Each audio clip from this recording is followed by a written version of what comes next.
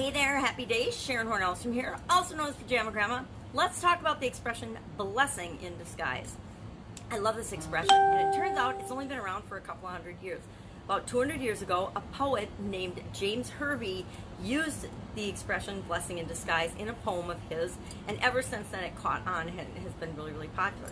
I think it's really, really popular because so many of us can relate to the saying and have experienced a blessing in disguise. Meaning something bad happened to us or someone we love and care about or in our life, and usually to us, that seemed like the end of the world, seemed like just a terrible thing and we were never going to recover from it, only to find out that it was really hiding something amazing, something good, some blessing. You know, a blessing is something good that happens. It doesn't have to be a religious thing. And I like the word blessing. I use the word blessing a lot. And I don't mean like a God blessing or a Jesus blessing. I mean a blessing, something good, something positive that comes out of a situation or a thing, or the result. A positive result is a blessing. A negative result is a curse or whatever. So, blessings in disguise. Have you personally experienced something bad happening in your life that turned out to be something good for you? I think of so many things in my life that most people would consider really, really bad things, especially when it comes to health and business things. Nothing will stop us faster in our tracks than any health challenge. And I probably mentioned this, but I had a sudden cardiac arrest in 2010 and actually died. And most people would think, oh my God, that's the worst thing that could ever happen to you, to drop dead.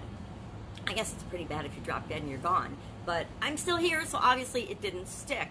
And I thought at the time that that was terrible, that my life was going to change dramatically and that it was going to change for the worse. Well, it turns out my life did change dramatically, but it changed for the better. It gave me an opportunity to give myself permission to stop doing the things that weren't fun anymore, that didn't feel good to me, primarily from a business standpoint, but also from a personal standpoint. It let me say no to things that weren't right for me, that I probably should have been saying no to all along, but I wasn't, because I felt like I had to do them, or I should do them, or I needed to keep doing this or that. And I spent a lot of decades doing things that I thought I should do, but that didn't necessarily feel awesome to me.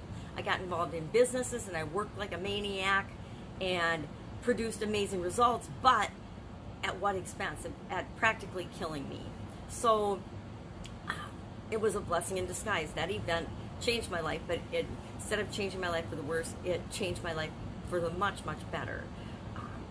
Lost jobs, been fired, been laid off, been missed out on business opportunities, missed out on deals, missed out on projects. And every time, actually, as I look back now, every single time, it always ended up being, I ended up being better off. It was, you know, the ex-husband and I were in real estate investing and did real estate for a lot of years. And every time we missed out on what we thought was a huge, amazing deal, we would come to find out later on that there was some huge flaw or legal issue or structural issue that we weren't aware of when we were looking at the deal that would have ended up making it a bad investment, a bad project. Every vendor that I thought I wanted to do business with, or every business partner that I thought I wanted to do business with, that I was all excited about, and for some reason or other the timing wasn't right, or it fell through.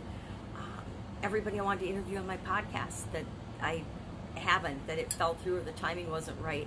It has always turned out that they weren't the right person for me to be in business with, and for whatever reason, maybe we just weren't a values match, or we didn't have the same beliefs about something, or I didn't want to share them with my audience, whatever the case may be.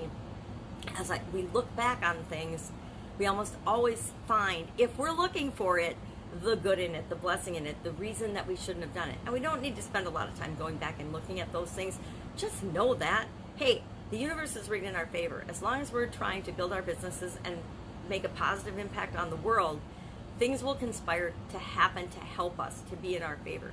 So even though something might appear to be bad at the moment, maybe there's a law change, and I've had that happen too, where laws have changed and we've had to change the course of our businesses, and it felt terrible at the time, but it turns out that it was good for everybody. It was much better for the bigger picture and in the end our profitability than had that law not been put in place, had it not changed.